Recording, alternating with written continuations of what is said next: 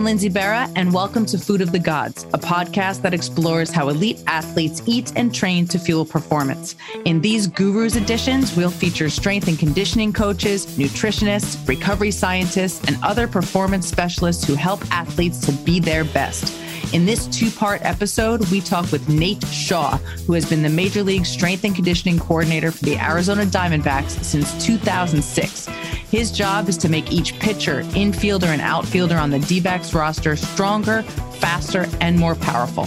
However, Nate also has an athletic training background and believes that health and durability are just as important as skill. He works simultaneously to improve performance and to bulletproof his athletes against the rigors of a 162-game Major League Baseball season.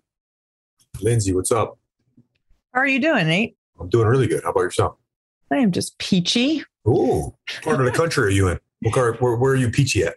I am in New Jersey, and it is I think it's going up to about 55 degrees today, which is pretty exciting for this time of year in these here parts. Where are you? You're in Arizona, right? Yep, for sure.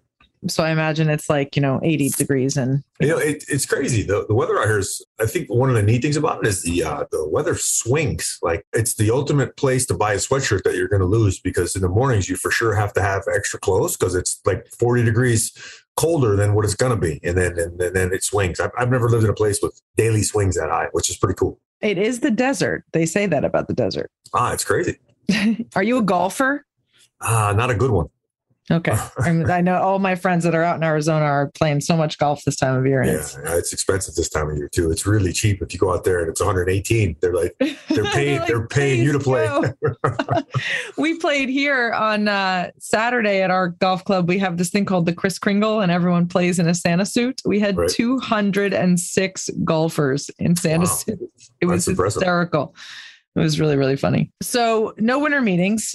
How did that go? What happened? Was there like a small virtual meeting?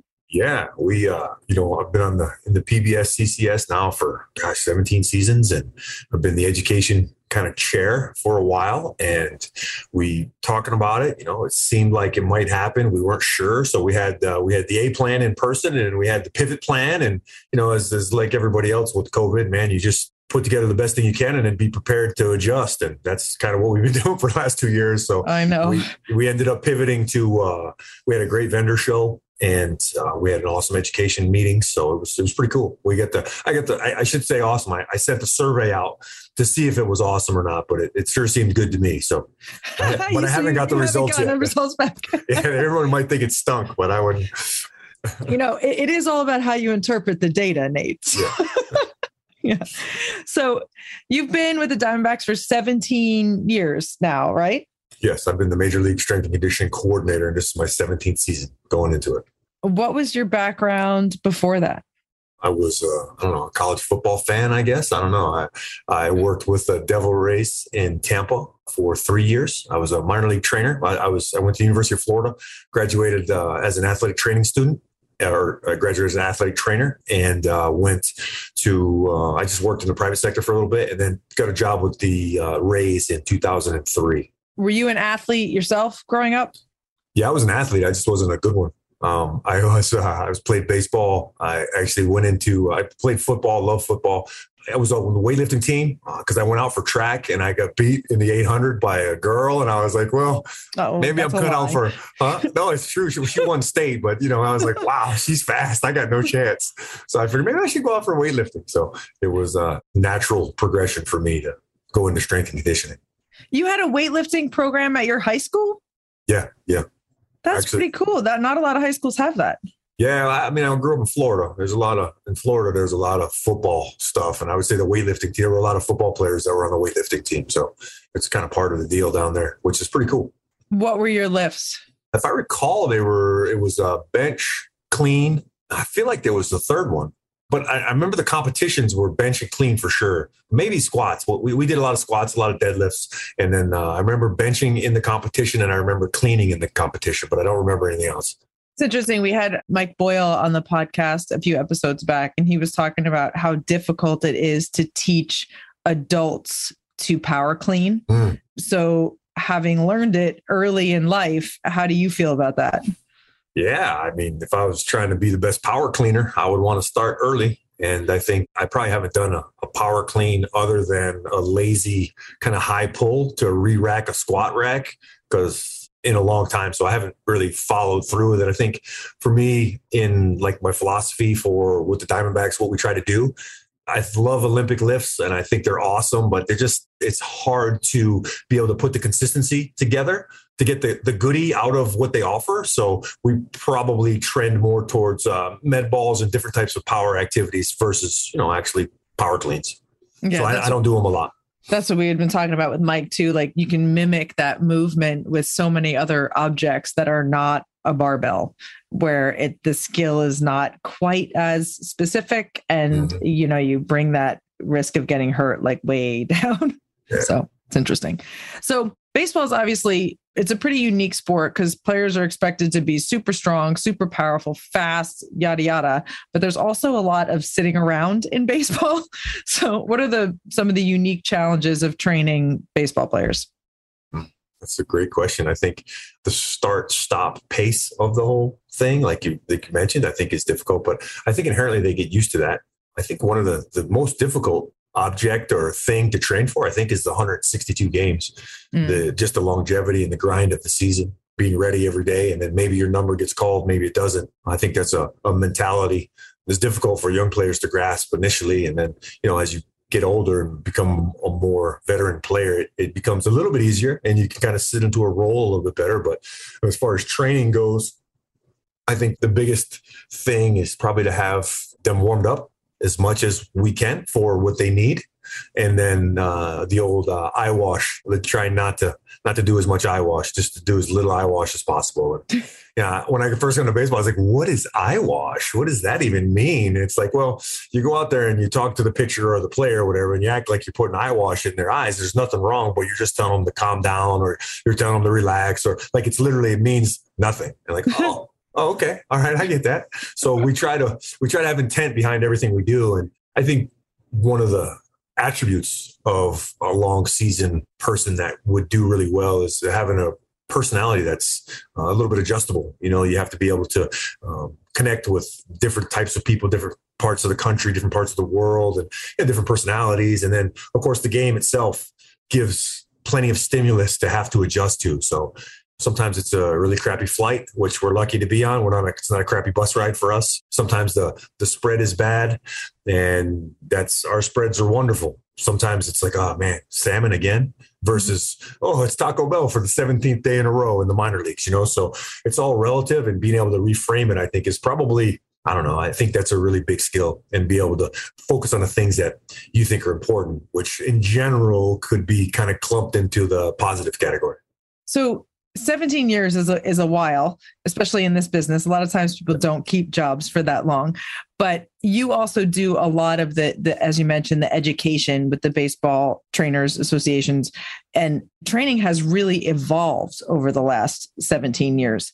Sometimes they say baseball is the only thing since the paperclip that hasn't changed, but a lot of things have also changed. So what are the biggest things that have changed since you started? Be them philosophies regarding training, or things that you used to do that you don't do anymore, things that you do. What's different? That's a great question. I feel like, if it's okay, I'd like to start off with what's the same. Sure. And I think the same is your process, the things that you do well. And, I started off, I had some really good mentors along the way. Kevin Barr was my first major league strength coach mentor with the Rays when I was there. And he had a saying, just like I had another coach named Coach Buckner when I was in high school. And they're like, just keep it simple, or don't, and even Mike Boyle, don't break them. So for me, it was like, let's not do things that are not good for baseball. Let's not do dumb stuff. And some of those things were, overhead exercises, and because we don't know what type of chromium they have. I don't have X-ray vision. We don't know what type of thoracic mobility they have. We don't know if they have all the prerequisite movements for some of these exercises. So for me, it's just, hey, let's just keep it simple. And let's, because there are people that have played baseball that have never lifted a weight and did really well. So it's like, okay, we could really do a lot of good, or we could do some damage. And of course, along my way, I've trained people trained athletes the wrong way, and gotten results that weren't good. And so if you're continuing to have the right path, which would be don't do anything stupid and have a reason for the things that you do, like I still have that. And it's been really good. I'm surrounded by great teammates. I got an awesome training staff that I work hand in hand with at all times. We work really well. We communicate well with the nutrition. That's kind of new. Nutrition, mental skills, like those departments have been created along the way. But ultimately, the things that are the same are really good communication and have an intent around what you do. And so to answer your actual question of what's changed, I think I've gotten way better at corrective exercise and prescribing that. I've always been really good at soft tissue, but that's gotten better. Everything that we do has probably gotten a little bit refined in certain areas along the way. And I feel like if you do, in the military, I've never been in the military, but the AAR, like an after action report, or the OODA loop, the observe, orient, decide and act, or detach and act, or whatever type of process you have to evaluate your program. I think if you do that and you do it well and you do it honestly, then you kind of sort of have to evolve with the times. When I first got going, force plates were cool things at the science shop, the scientists talk about. And I was like, wow, what is that? Right. And then velocity-based training was, and then people knew that they liked bar speed, but there was no way to quantify it unless you had one of those original units with out of the Czech Republic with the rope. And it was really difficult to quantify a lot of this stuff. And I think over the years, HRV has changed things, recovery, the importance of recovery, like Joel Jamieson's conditioning kind of map that he outlined of just, okay, it's great. Like you have a great attitude and you want to work hard every day and your body won't be able to. So if you can realize that and we can periodize it out, or we can lay it out in a week that makes sense by doing 2 really hard days and 2 medium days and 2 light days and even have an off day, like maybe what this guy needs is an actual off day. And just evolving the thought process, I think, is probably the biggest thing that has changed. And the systems are still the same, but the pieces within the system probably are more convicted than ever before. That makes sense. I have like 82 questions off of what you just said, but I want to go. So you went to school to be an athletic trainer, right? Yeah. And then you later went on to get your strength and conditioning stuff, right? So you mentioned corrective exercise is super important to you and that you've always been good at soft tissue. How much did your athletic training background help you with that kind of stuff? And corrective exercises, just for folks who don't know, like we all have crappy movement patterns that we've developed over the years. And what he's talking about is identifying your crappy movement patterns and making them better. May not be perfect, but they can always improve. Anyway, how much did the athletic training background help you with all of that? Yeah, man, that's a $1 million question right there. That's a really good one. I think the thing that sticks out the most to me is like, when I was in school for learning to be an athletic trainer, I was lifting weights, and I was a football player in high school and baseball player in high school and on the weightlifting team. So I was physically active. I like to run. I like to I wasn't great at anything. I was always the guy that was in the right spot though, and understood my position and my role. And it's like having that background in athletic training. And even while I was getting that background in athletic training is probably the single most important tool that has helped me evolve and stay on the cutting edge of what we do. I think weightlifting and rehab are the same thing. It's just different ends of the spectrum, right? Like it's the same train. We're trying to maximize gains. And sometimes maximizing a gain is getting a full contraction of the VMO after a knee surgery, right? That's a rehab thing for sure. But what's the difference between trying to get that and a heavy squat? It's just further down the road of progression. So once I figured that out, I was like, wow, man, this is the same. And I think what I learned on myself and on my friends while I was learning about athletic training and injury rehab was like, well, you can't, if you do dumb stuff, you're going to get hurt. If you do stuff that doesn't make sense, if you do exercises that are maybe risky or that you don't know how to do or you have bad technique on, you're going to get hurt more often than not. And so I kind of always had those like the kind of analogy I always use is like injury prevention sunglasses. Like I see the world through like, that's going to cause an injury. That, I don't know, is that best for what we're doing? And, so for me, I think it's probably the biggest gift that I ever received was the athletic training education to look at stuff. So there's a lot of like, when you see people do dumb stuff, like we talk a lot about how like, do not try to copy everything you see on Instagram. Like there's dumb stuff that will hurt you, but we see a lot in baseball lately. at least what I think is happening, is that guys have gotten so big and strong and powerful with the deadlifts and the squats, and their quads and stuff are huge, and they can generate so much power off the ground that when they rotate through a swing, sometimes their tiny little oblique can't handle all the power that they've generated, and the thing explodes. We've got all these oblique injuries and hamstring injuries and lat injuries. You're starting to see all these small muscle problems that seem to be kind of a result of doing the other exercises really well. So what do you do about that? Another good question. I feel like I don't, I'm clearly not qualified to have the right answer, or, this is my opinion, right? Oh, yeah, of course. There are other people out there. Well, you're definitely qualified. You've been doing this for 17 years. Well, okay, let's put it this way. The only thing that makes me qualified is the amount of mistakes that I've made along the way. You know what I mean? Like, best way to learn. The thing that I see that's important is balance, right? And you can break it up into different categories, like big muscles and small muscles. Or I think what I've kind of morphed into more of lately is like, okay, what position are the bones in? And what position, like if somebody's standing and they look like they're in extension, like and their hips are anteriorly rotated and their ribs are in an extended position, like, okay, was that person going to be able to rotate really well or not? And in our world, it's not a collision sport, right? And everybody has to throw, right? Except for maybe the DH, but he has to swing.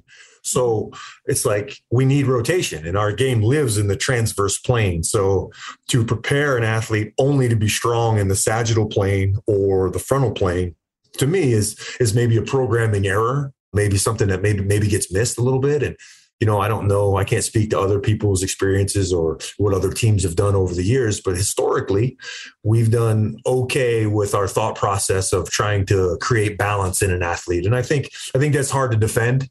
Like you can say, well, speed is important. And it's like, well, duh. Like, yeah. Strength is important. Absolutely. And then so is health, right? So, okay, if there's some things that we see that lead to injuries or things that a lot of people that get injured have, like if there's some numbers or some metrics that we can look at, like if you have a bunch of hamstring tears and your anterior pelvic tilt on average across an organization is 18 and the norm is 8 to 12, then maybe that's something to look at, right? And it's kind of some of the things that we've done. We look at how guys are injured and the trends that we see in those injuries, and then try to extrapolate it back to, hey, can we put them in a better position? Can we make them more balanced? What can we do to make them a little bit more bulletproof from 360 degrees instead of, just being strong? Because if baseball was about being strong, I could have been a great baseball player because I was strong, because like the things that we like about training, right? All the reason we're here is because we can control the variables, right? Like if I want to get strong at that, the intervention is simple. I do that, or things that will help with that, right? And so I can get really strong. Like there are people that are way stronger than I ever was, but I used to be able to bench 385 pounds. And when I benched 385, that was really strong for me. And when I threw a baseball, it didn't look like anything that any baseball player would do, right? So it's like you got this continuum of, okay, strength, and then maybe usable strength or practicality, or how does all that play together? And, I think there's maybe a nuance. Maybe that's the art and the science of taking the variables that are important, and strength is one. Mobility, maybe. I don't know if there's a way to quantify that, but if we look at ranges of motion in the rehab world, there's some numbers there that are objectifiable and make sense. So if you kind of use those glasses that I talked about earlier and look into both worlds and be like, okay, broken cats have that and these healthy cats have that, but they're not broken yet. Like maybe we can bridge that gap a little bit. And I think that's what I try to do. I don't know if that was a good answer. Absolutely. When I was in college, so I walked onto the softball team at University of North Carolina, and I was always super fit. My mother lifted weights, but I had never been on like a weightlifting program. Right. So I roll up, I'm a 17-year-old freshman. I was very young for my grade. My mom started me early because she couldn't afford a babysitter. But so they get me on this lifting program, and I'm all of a sudden bench pressing. And right. I was 125 pounds as a freshman in college. And my goal I was supposed to be able to bench 155. And I was like, are you insane? And just the training for trying to get to that within the first month or so of school, I could hit home plate on one bounce from the outfield fence when I got there. And after a month of trying to hit that bench press, I was digging everything in at second base. And I'm like, how am I a good baseball player if I can't even touch the top of my head anymore? And obviously that stuff isn't really happening as much, but it just definitely shows you how far things have come in 20 years. They have, but it's still happening. That's one of the things that I was fortunate enough to present to USA Baseball at one of their regional clinics a couple of weeks ago. And it's a constant message. I have an 11-year-old boy, and you can make a difference in youth sports because there's a lot of misinformation out there. You figured it out. You're smart, right? The good news is you're like, well, why am I not as good? But there are other people that feel good. Right. Totally. But there are other people that say, you know what, gosh, I'm not good enough to do this and do that. I got to work harder. And it's like, man, maybe that's not the right direction. In some cases, it probably is. And other things, let's just do the right things for the sport and the movement patterns. And let's just treat these humans like humans and watch them move and give them what they need versus trying to turn them into bench pressing, squat, deadlifting machines that end up having Tommy John or can't play. You mentioned before, so you're talking about balance and you're talking about how baseball is so much in the transverse plane. Now, the entire rest of the world, when they lift weights, everybody's front and back, they're all sagittal, right? And they're all trying to do rotational stuff because Joe Blow goes outside and tries to swing his suitcase into his trunk. And it's the first rotational thing he's done in ages, and he hurts himself, right? So we're all always trying to get more rotational. Baseball players are rotation, but it's only one side. So how do you balance out all of your guys who are throwing and hitting on the right side 7 million reps a day and not doing squat with the left? And, obviously you can do the corrective exercises, but the reps will never even out. Yeah, you bring up a good point. And I don't know that I have a good answer. It's been 18, 17 seasons, 18 off seasons. This one's a crazy one because of the lockout. But I've never made the programming part of addressing that imbalance of rotation. I just never have. And a part of me is because it's a skill to rotate that way and to hit. It's a skill. So some offset rotation, I can't argue that that's a good idea. I don't have any practical data in my mind, anecdotal, or that, hey, by rotating 300 times, 30 sets of 10 med balls to the offhand is beneficial. I don't have anything that I've done over the years. I think what I would probably answer with would be, I try to keep the body in balance with itself. Mm-hmm. So I look more at hips in relation to rib cage, the ability to rotate, internal and external rotation of the hip joint, the shoulder joint. And if all those things are okay, then I feel like they're okay to go play. And I don't know that that's the right answer. That's just the way that I've kind of looked at it. The one thing that I definitely do think about when programming is, in general, we'll lift something heavy, which is probably like a typical leg workout would be. We'll lift something heavy, whatever it is, dealer's choice. I would tend towards some type of squat, some type of maybe a trap bar deadlift, or, a pistol squat, or whatever it is. And then we're going to go something sideways in the frontal plane. And then we're going to do some hamstrings, and we're going to do probably 2 sets of hamstrings in upper body. I always make sure that we do at least 3 to 2 pulls to pushes. So I sort of address that, but not in the transverse plane. And maybe that's something to look into. Over the years, we've just never really found that to be a difference maker. And all the players that have come through that, felt really strongly about it. And they're like, okay, I'm going to do this. Okay, great. Let's do it. And there hasn't been anything to me that I've seen. So it's a bad answer for me. Sorry. Well, not really, because if you are addressing the hips and the rib cage and the shoulders, and that rotation all on the one side is not affecting that, then it's not an issue. I totally get it. I do want to ask, because I love pistol squats and people think I'm crazy. That's such a mobility thing. How many of your guys can do those?